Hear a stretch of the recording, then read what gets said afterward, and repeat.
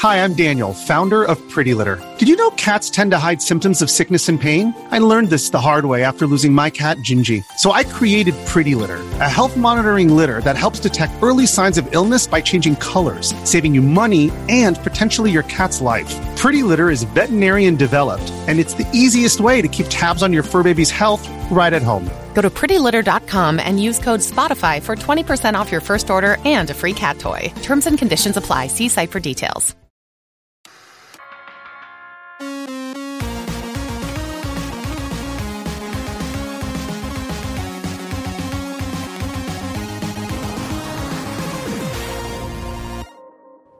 Hey, what's up, everybody? Welcome to this week's podcast. In just over 2 weeks, I will be at a video game con in New Jersey. I'll be doing one full panel myself, and I think I might be a guest on somebody else's panel as well. Unfortunately, none of the panel schedules have been released yet, so I'm not sure what day or time. Hopefully, they'll have that out by next week's podcast so I can give everybody a heads up. But anyway, I hope to see all my Jersey folk there. I really liked that one. I was at it 2 years ago, and hopefully it's just as good or better as it was then. But anyway, a ton of stuff to talk about this week, so I'm going to try to get through a little quicker than normal. I won't dilly-dally on anything and try to keep this one as short as possible. Still probably going to be a long one, though. So sit back, and here's this week's retro gaming news. First up is a follow-up from last year. When I originally did the interview with Matt Phillips, the creator of Tanglewood, he dropped a pretty huge bomb in the middle of that interview and told everybody that as soon as everything was released and he was ready to go, he was going to release the source code for Tanglewood. And just as he promised, he did just about a year later. So that's absolutely incredible, and just a reminder that we should all support the developers that we really like. Honestly, I don't have the room for physical cartridges. I wish I did. I would have bought Tanglewood immediately. I would buy a lot more if I had room to actually collect, but I really wanted to play it legally, so I did buy it on Steam, and you get the Genesis ROM for free when you do that. And to be honest, I never even loaded it up on my PC. I just bought it, got the free Genesis ROM, and played it from there. So, just a big shout out to Matt and all the work that he's been doing, and I can't wait to see what other stuff he does. So please support your favorite developers, buy the games, and make sure that with the right support, we can get people like Matt to continue doing awesome stuff, like making new games and then releasing that code to the public. That was pretty awesome. So thanks again to Matt.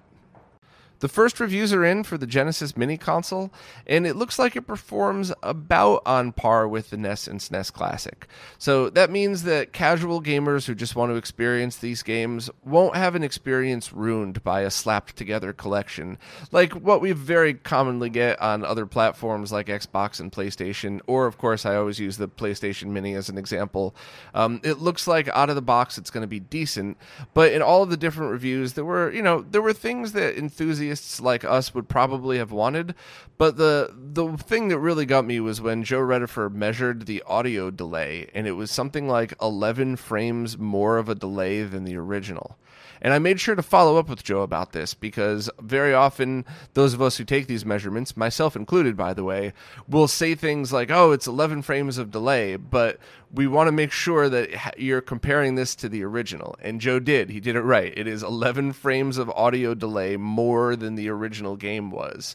And that's borderline experience ruining right there. It certainly is for those of us who grew up with these games and still have real hardware that, let's say you use real hardware on RGB monitors and wanted to use this on your flat screen as a neat, fun new experience that comes with a really cool mini Genesis.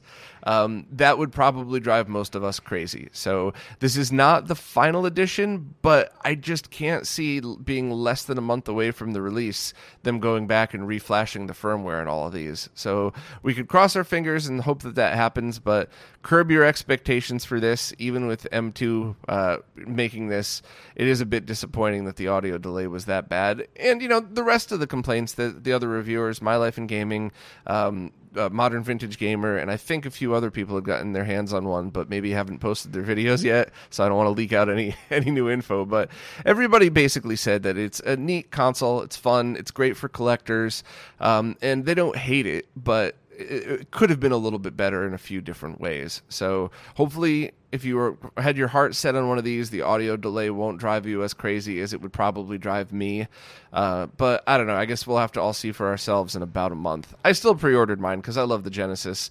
And, even if I just got a really cool 3-button controller with a USB port and a neat little Genesis Mini to collect, that's good enough for me. But hopefully the experience might be good enough for most people. Next, Matt Jolly, aka QC Retro, has just released a free 3D printed design for the open source Minigun Arcade Supergun. So the Minigun was the one designed by Frank that's as basic and straightforward as you can get for a Supergun that still works very well. I say that, I use the words basic and straightforward lovingly. I mean, it's just a good, well-built, straightforward Supergun, and it's great that there's now a case for it because it's just so easy to have open electronics touch something metal and short something. And I'd hate to have anybody lose their their rare arcade board because it's something shorted out. So anytime there's a way to have cases for it, it's always good. I put cardboard down, which is a little cheesy, but whatever. As long as there's a good non-conductive layer between the board and whatever else is conductive, it does help. But if I had the choice, I would put cool 3D printed cases around all of my arcade board and arcade equipment. So thanks very much to QC Retro for making that. Jacob Proctor, a.k.a. Tinkerplunk, a.k.a. Arithmedor. Couldn't decide on a name, huh, dude? He just came out with an open source multi-out breakout. Now, I'm showing you a hacked together prototype because I needed this for the expo presentations I've been doing. The final product, you don't need any of these bodge wires. Probably shouldn't even be showing this on camera, but I was just excited that I got to test out a demo of it. But essentially, what this does is break out all of the outputs that are available from the SNES multi-out, and he's got one for the PlayStation available as well.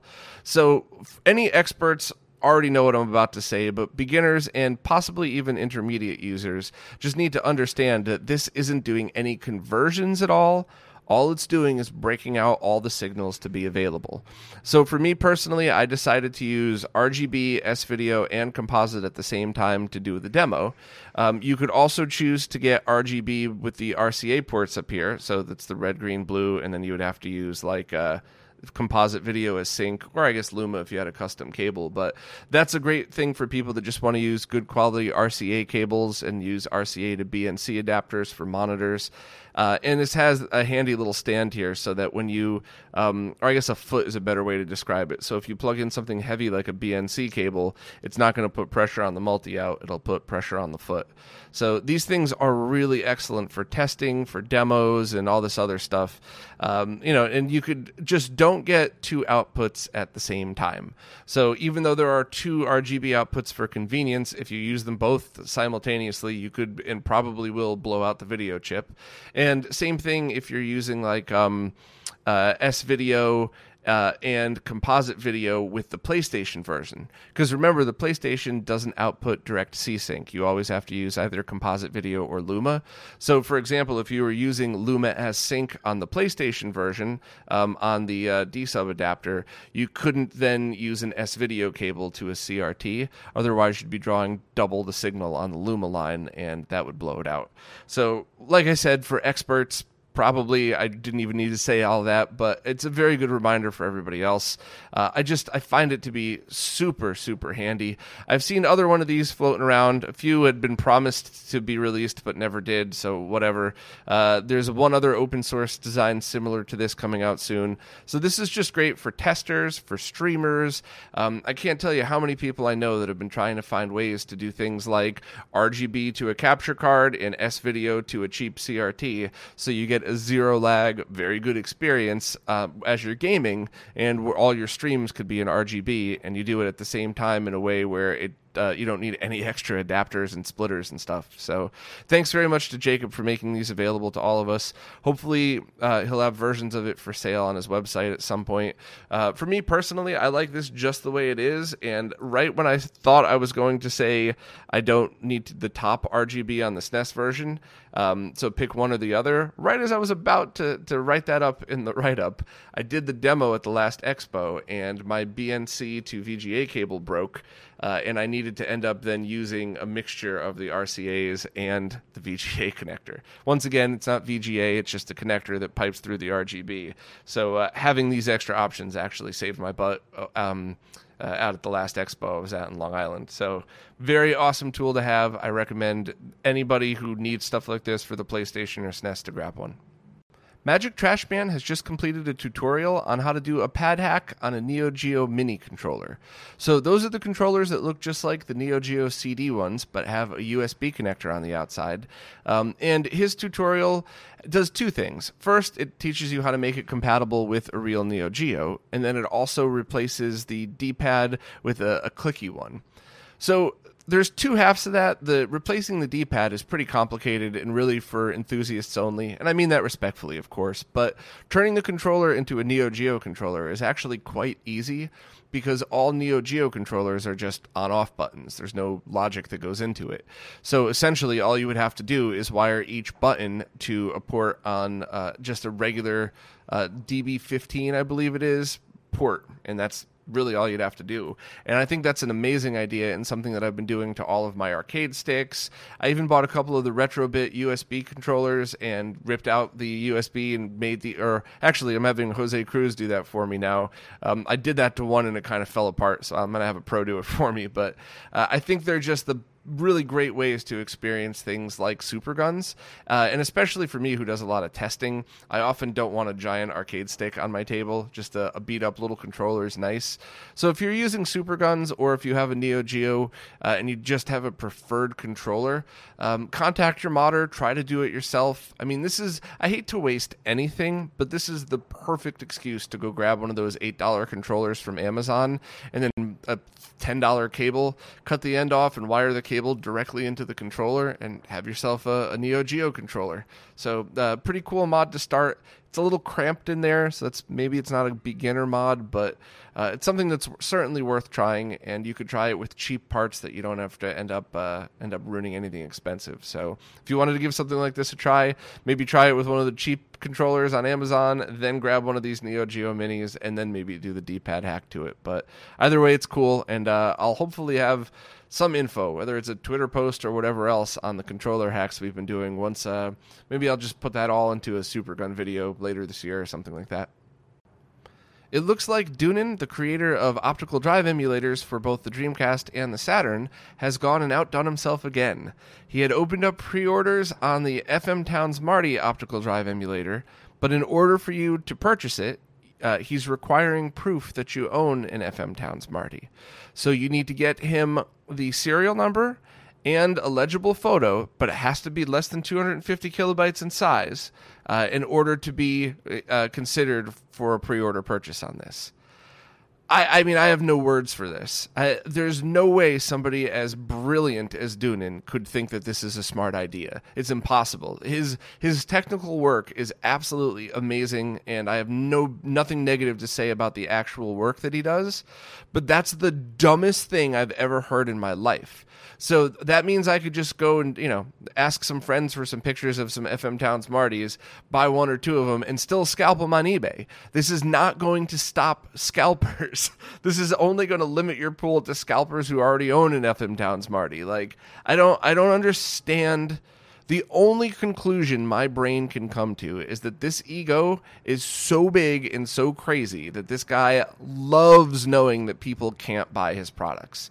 That's the only thing that my brain could wrap around. And that's a horrible thing to say, and I would tell him to his face if he was standing right in front of me. I'm not an internet keyboard warrior hiding behind something. I'm right in front of camera right now telling Doonan, if you are listening, this is the dumbest fucking thing I've ever seen in my life. Every respectable person in the retro gaming community has offered you help to make lots of quantity of these things in a safe environment.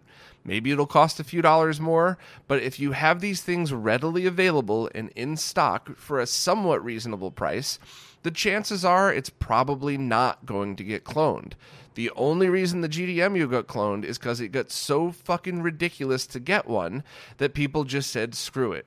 So I hate cloning. I hate people that steal from the gaming community, but you've done this to yourself. So I got so much anger about the situation about this.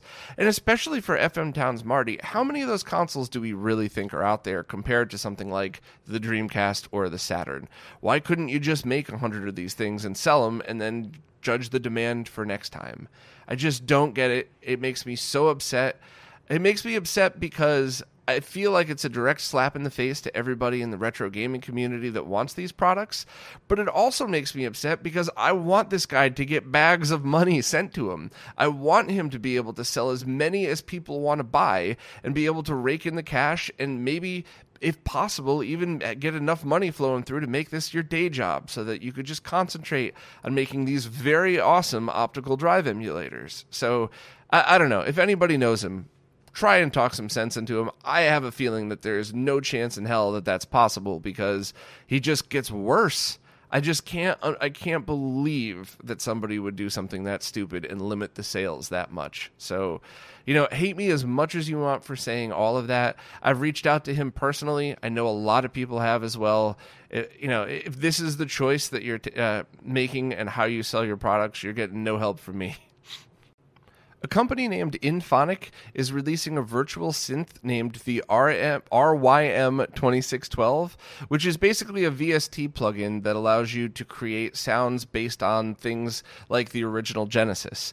I'd seen plugins like this earlier this year for the Genesis and SMS and planned on doing an in-depth review, but I've had no time to play guitar and to make music lately, so unfortunately I passed over on that one. But stuff like this is really awesome, and it helps people without original hardware and without a lot of programming ability be able to create these sounds using the same tools that you would make to create music that you're probably already making. So I'm a really big fan of all these things, and I do wish at some point we'd be able to have it translated into something like the fractal audio stuff, because the thought of being able to plug my guitar in and just making the sounds from the guitar would be even cooler. Now, I know that's way harder to do. That's just as silly as me saying, oh, why don't you just make a PS2 optical drive emulator? But I could still have some wishful thinking in here. So it's pretty awesome that we get to create music based on some of the sounds that are very iconic. In fact, they call this the Synth of Rage, which is obviously a throwback to Streets of Rage. So anybody that's a musician and likes the classic game sounds, please check this one out. Someone has just created a project that allows you to take an N64 controller and use it on an MSX. It's based off of an Arduino board, and as long as you use an N64 controller extension cable to wire it in, you don't have to mod the N64 controller at all. Just build something onto a breadboard with an Arduino and then program it properly. It works for both PAL and NTSC modes, which I guess was an issue because you had to make sure that the analog stick position synced up with whatever the frequency was, but it looks like that's solved now. So seems like a really cool thing for anybody that wants to use N64 controllers on an MSX, but serious question, who would want to? Very often I ask these questions of things I don't really get, and the answers in the comments make me feel dumb and I should have thought of it anyway, but I'm very curious about this. Is there a need for games with both a D-pad and an analog stick for MSX that you can't get using other controllers? Really interested to see anybody's opinions on this, or if it's just for N64 lovers. Anyone who's going to be out in Seattle this Saturday, August 24th, might want to check out the Seattle Retro Computing Society meetup. There's going to be a lot of weird old computers there, and it makes me kind of jealous, actually. I'd really like to go and mess with these, and some of it would be nostalgia, some of it would be trying for the first time, but this looks pretty cool. If you sign up, you could bring some of your own stuff too, and I believe anybody who brings food would be very appreciated. Game creation software called MD Studio was just released on GitHub, and it's software that was designed to help people create Sega Genesis or Mega Drive games, and I think that's really awesome that there's more software development tools out there. It looks like the person who created it also received help from Matt Phillips, the creator of Tanglewood, to help make this project a little bit easier for people. So I'm really excited to see what this results in. I love seeing new games on old consoles, and I like the whole spectrum of it. I like people who just do little hello world stuff that you might want to just throw on a ROM cart and check out for a few seconds. And I also like the really big in-depth games that people have been coming out with as well, and everything in between. So if you are considering doing some kind of programming for the Genesis and have been holding back, maybe check this one out and see if this is finally the gateway drug you need to start programming for the Genesis. There's now an FPGA-based Mini ITX MSX2 compatible motherboard called the SX1. Yeah, Vanessa tried to get me with all those acronyms, but it only took me like 4 tries to get it. Ha! In all seriousness, it is exactly what I just said, a Mini ITX-based motherboard that's pretty much a drop-in for any MSX2 Plus fans. It's got SD card readers, S-Video, and VGA output, and sells for about 130 euros. So anybody who is looking to do their own MSX build, this certainly would be a good option for it. And thanks to Vanessa for all the articles this week, but you didn't get me with the acronyms. So here's an interesting aspect of RGB monitor preservation that I'd never really thought of until now. Someone named Eduardo Cruz on the Arcade Hacker blog has pointed out that some of the EEPROMs and some of the Sony BVMs could eventually die, and the chips really only have a life expectancy of about 10 years, could probably last a little bit longer than that. So he started a GitHub for people to dump their own EEPROMs and upload them there for anybody that needs this information should their chips die. Now, I have vaguely remember at one point a friend of mine upgrading my D-Series BVM at one with the latest version of the software on these EEPROMs. So I'm pretty sure that it is out there, but it's probably not in a place that's easy to find. So I am 100% backing anybody who's willing to do something like take the time to catalog all of these. There's at least 3 chips that would need to be dumped and saved. So if you have one of these and you have EEPROM dumpers, maybe just check out the link and see if it's something that you'd be able to do. It shouldn't be too hard, especially on the BVMs because their cards are removable, so it makes things way easier. You don't have to open it up and worry about working on an RGB monitor and any of the usual discharging things that I warn about. You could just slide out the card and grab the EEPROMs from there. But pretty interesting, and I'm glad somebody caught that. Well, here's some really depressing news. Remember those awesome undammed controller adapters that I'd gushed about a few weeks ago? It looks like the shipment going to the store that sells them got lost by DHL. And obviously Undammed can't just magically make more of them overnight. So if these aren't found, it's going to be quite a while before we're able to get replacements for them. And hundreds of these were lost. So it's absolutely awful to hear. If anybody works at DHL or knows somebody that works at DHL, please see if you could pull some strings and look into this, because that might seem like a silly thing to say, but remember when all those very rare Super Nintendo games were lost a while back? The only reason they were found is because word got out and eventually people kicked into gear to find them. So maybe we have some retro gamers working at DHL that might be willing to help. I don't know, but I feel really bad for Undammed as well as everybody who is dying to buy these things. So please, if you work at DHL, see if you could lend a hand, and let's all cross our fingers. Modern Vintage Gamer just posted a video showcasing how he was able to finish an unreleased game for the original Xbox called Freefall 3050 AD. I guess he'd contacted the old head of Total Arcade Software and asked if he could finish the game and release it for free. I guess not only is the game released for free, but it could be purchased on Steam for $2.99. So if you download it and you like it, you could still support the original developers, making this kind of doubly awesome. So thank you to Modern Vintage Gamer for all of his behind-the-scenes work and stuff like this. And just a quick shout-out, I met him at Long Island Retro Gaming Expo, and he seemed pretty awesome. So very glad that I get to support his work in whatever slightly little way that I can. Kevtris announced on a My Life in Gaming stream that support for original 32X hardware might be added to the Mega SG with use of the DAC. So there was a bit of confusion around Kevtris' comments. I think some people interpreted that as if there was an FPGA core being developed for it, and I'm 99% sure that's not the case. I'm pretty sure what Kev's talking about is people that buy the Mega SG and the DAC, the digital to analog converter. then make or buy a custom cable that goes from the DAC into the 32X, allowing you to get analog RGB output using the original Mega SG and the 32X.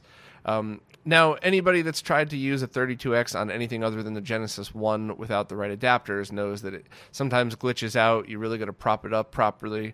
And that's why I'm very happy that Greg Collins has designed an adapter for it that allows the 32X to just sit perfectly on the Mega SG. He's selling that on his store for $15. And, of course, he always has the designs available for people to download themselves. And I'm really interested to see how this is all going to pan out because... the 32X has its own interference, just like a Model 1 Genesis. So I really want to see what it looks like now through an RGB monitor. And, on both sides of it. I want to see how this looks on just your standard CRT and also on like a really nice calibrated BVM, because I'm kind of wondering if all of the great benefits that you would get from the Mega SG are even going to apply now because you have the interference on the 32X, meaning you would then need to RGB bypass and fix all the interference on the 32X the same way you would the original Genesis. So it's definitely something I'm interested to see. What would be better for most people if you're going to be using it on an RGB monitor, just getting a bunch of original equipment or this. But I have the DAC. I don't have the new firmware for the Mega SG that allows for 32X support. But as soon as I get that, I guess I'll just start working on a review. And whenever they give me the permission to post it, I will post it.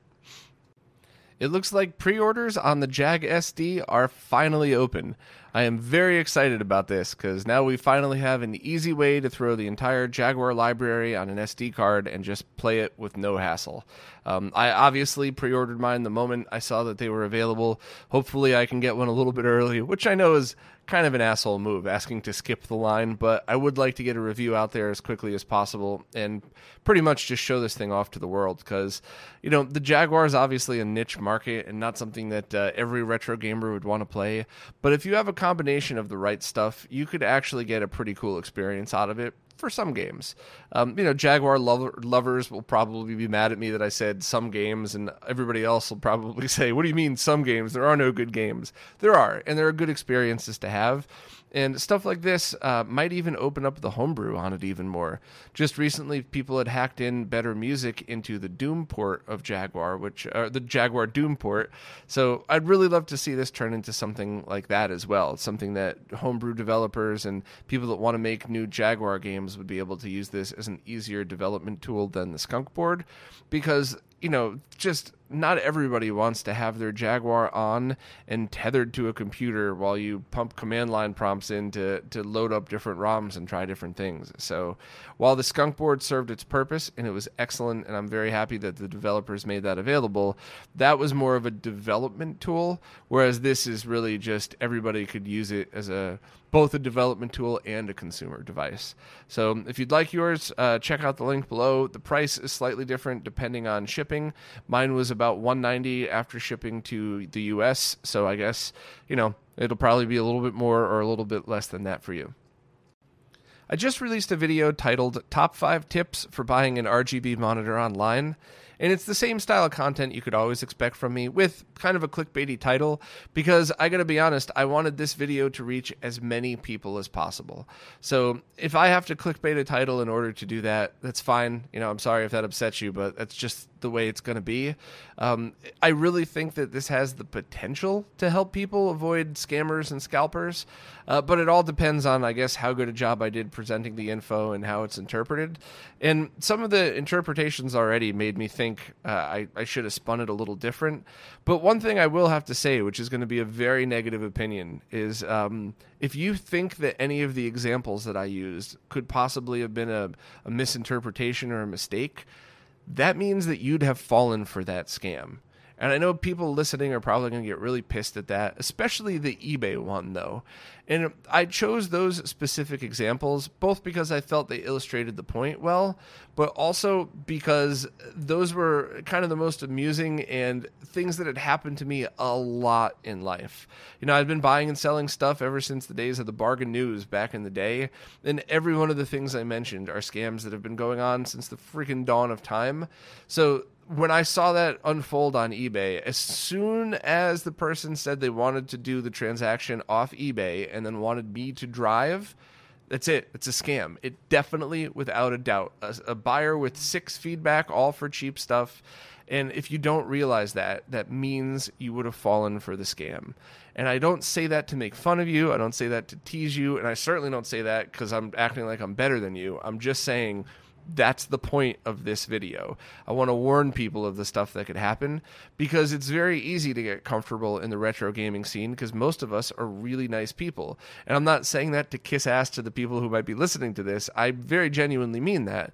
It's very easy to get used to talking to really cool people and to do some deals. And then next thing you know, you get sucked into one bad deal and money doesn't grow on trees. Even if you end up only losing a couple $100, that's a couple $100.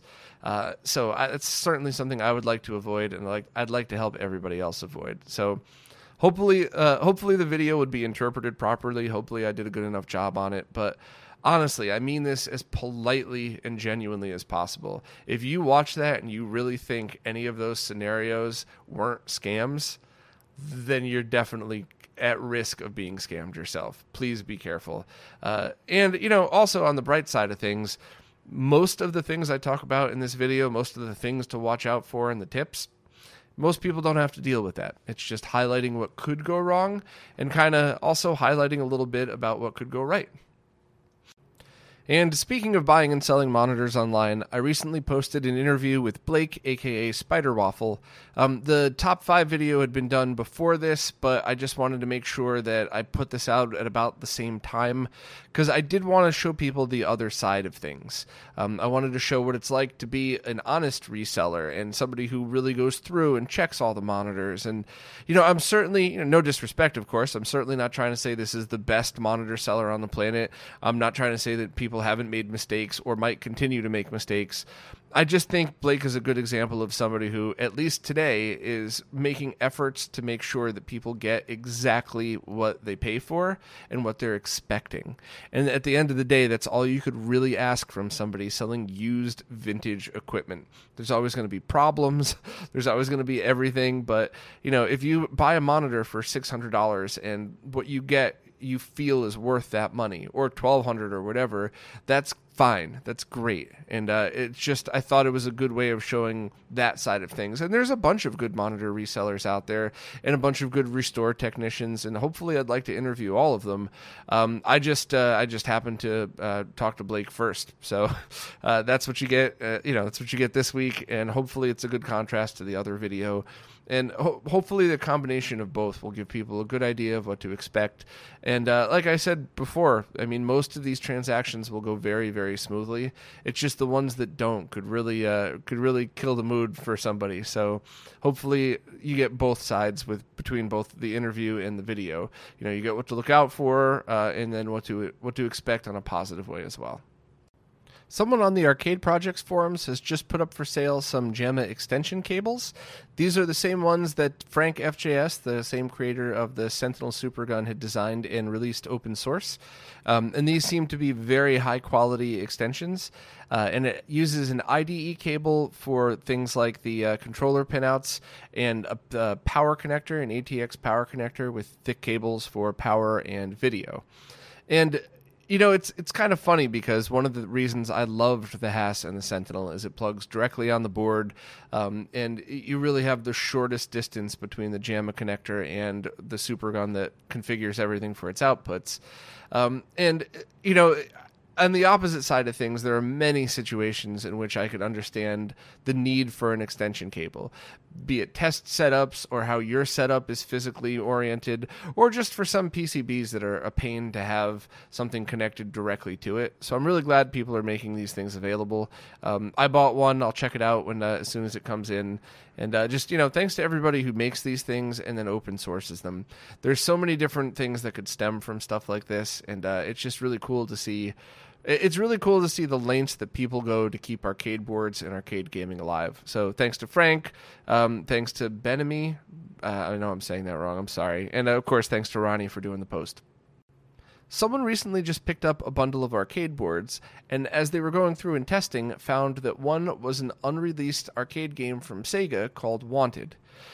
It's based on a VIC dual board, and it has soundboards from Head-On and Space Attack, so it looks like an early 80s vertical style game. And, you know, I saw the pictures of it. It looks okay, but I really love the preservation factor in this stuff. You know, it doesn't have to be a good game for it to deserve to be preserved. And the fact that it was found and now they're going through the process of dumping the ROMs to get this working on MAME, I just think it's really cool that yet another thing is added to the list of archives that we can now use. So very awesome that that the people who found that, the guy James and the people that are helping him, took the time to get this working, dump the ROMs, and are making this available. So very cool little find. Here's a pretty neat find. Tian Feng had been testing some TurboGrafx and PC Engine games and getting ready to start testing Artemio's upcoming version of the MD Fourier software, the audio testing software. And he had found that certain games were really loud and noisy on parts of the game that were silent. And in checking them out, he then discovered that some versions of the game, or even some ways of playing them, didn't have that issue. So they dug into it, and Artemio found that the registers that the developers had put in the software code were doing things like panning stereo instead of lowering the volume. So after some research, Artemio figured out a way to change those registers and remove the noise in those games. So I just think that's such an awesome and weird and just a cool thing to have discovered all of these years later. So now if you have one of the games that has a bunch of noise in it, you could try changing some of these values and seeing if it goes away. Now, this is kind of like if anybody's ever heard or had your sound up when the white Konami screen pops up on some of those games, the SNES and Genesis games, and you hear that loud buzz. That's kind of the same interference noise that it's going on here. It's actually a little bit more annoying than that, and it is only during silent parts of the games. But still, if you're playing your consoles through any kind of decent stereo and not just, the speaker that's included in your PVM or something like that, it is a noticeable difference.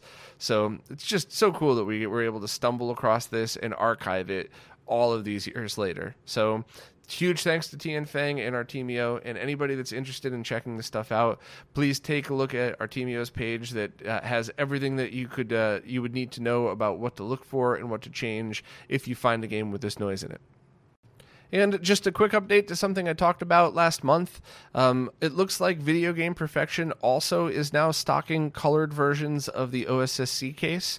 Their colors are translucent, not transparent. I'm not quite sure what that means, but it just means you have more choices if you would like to add colors to your OSSC and make it pop. So now you could get them both from Classic Game Store as well as Video Game Perfection, and a long list of colors that you could choose from. So as always, choices are fun, and I like to make things colorful too. So very cool that there's more people stocking this.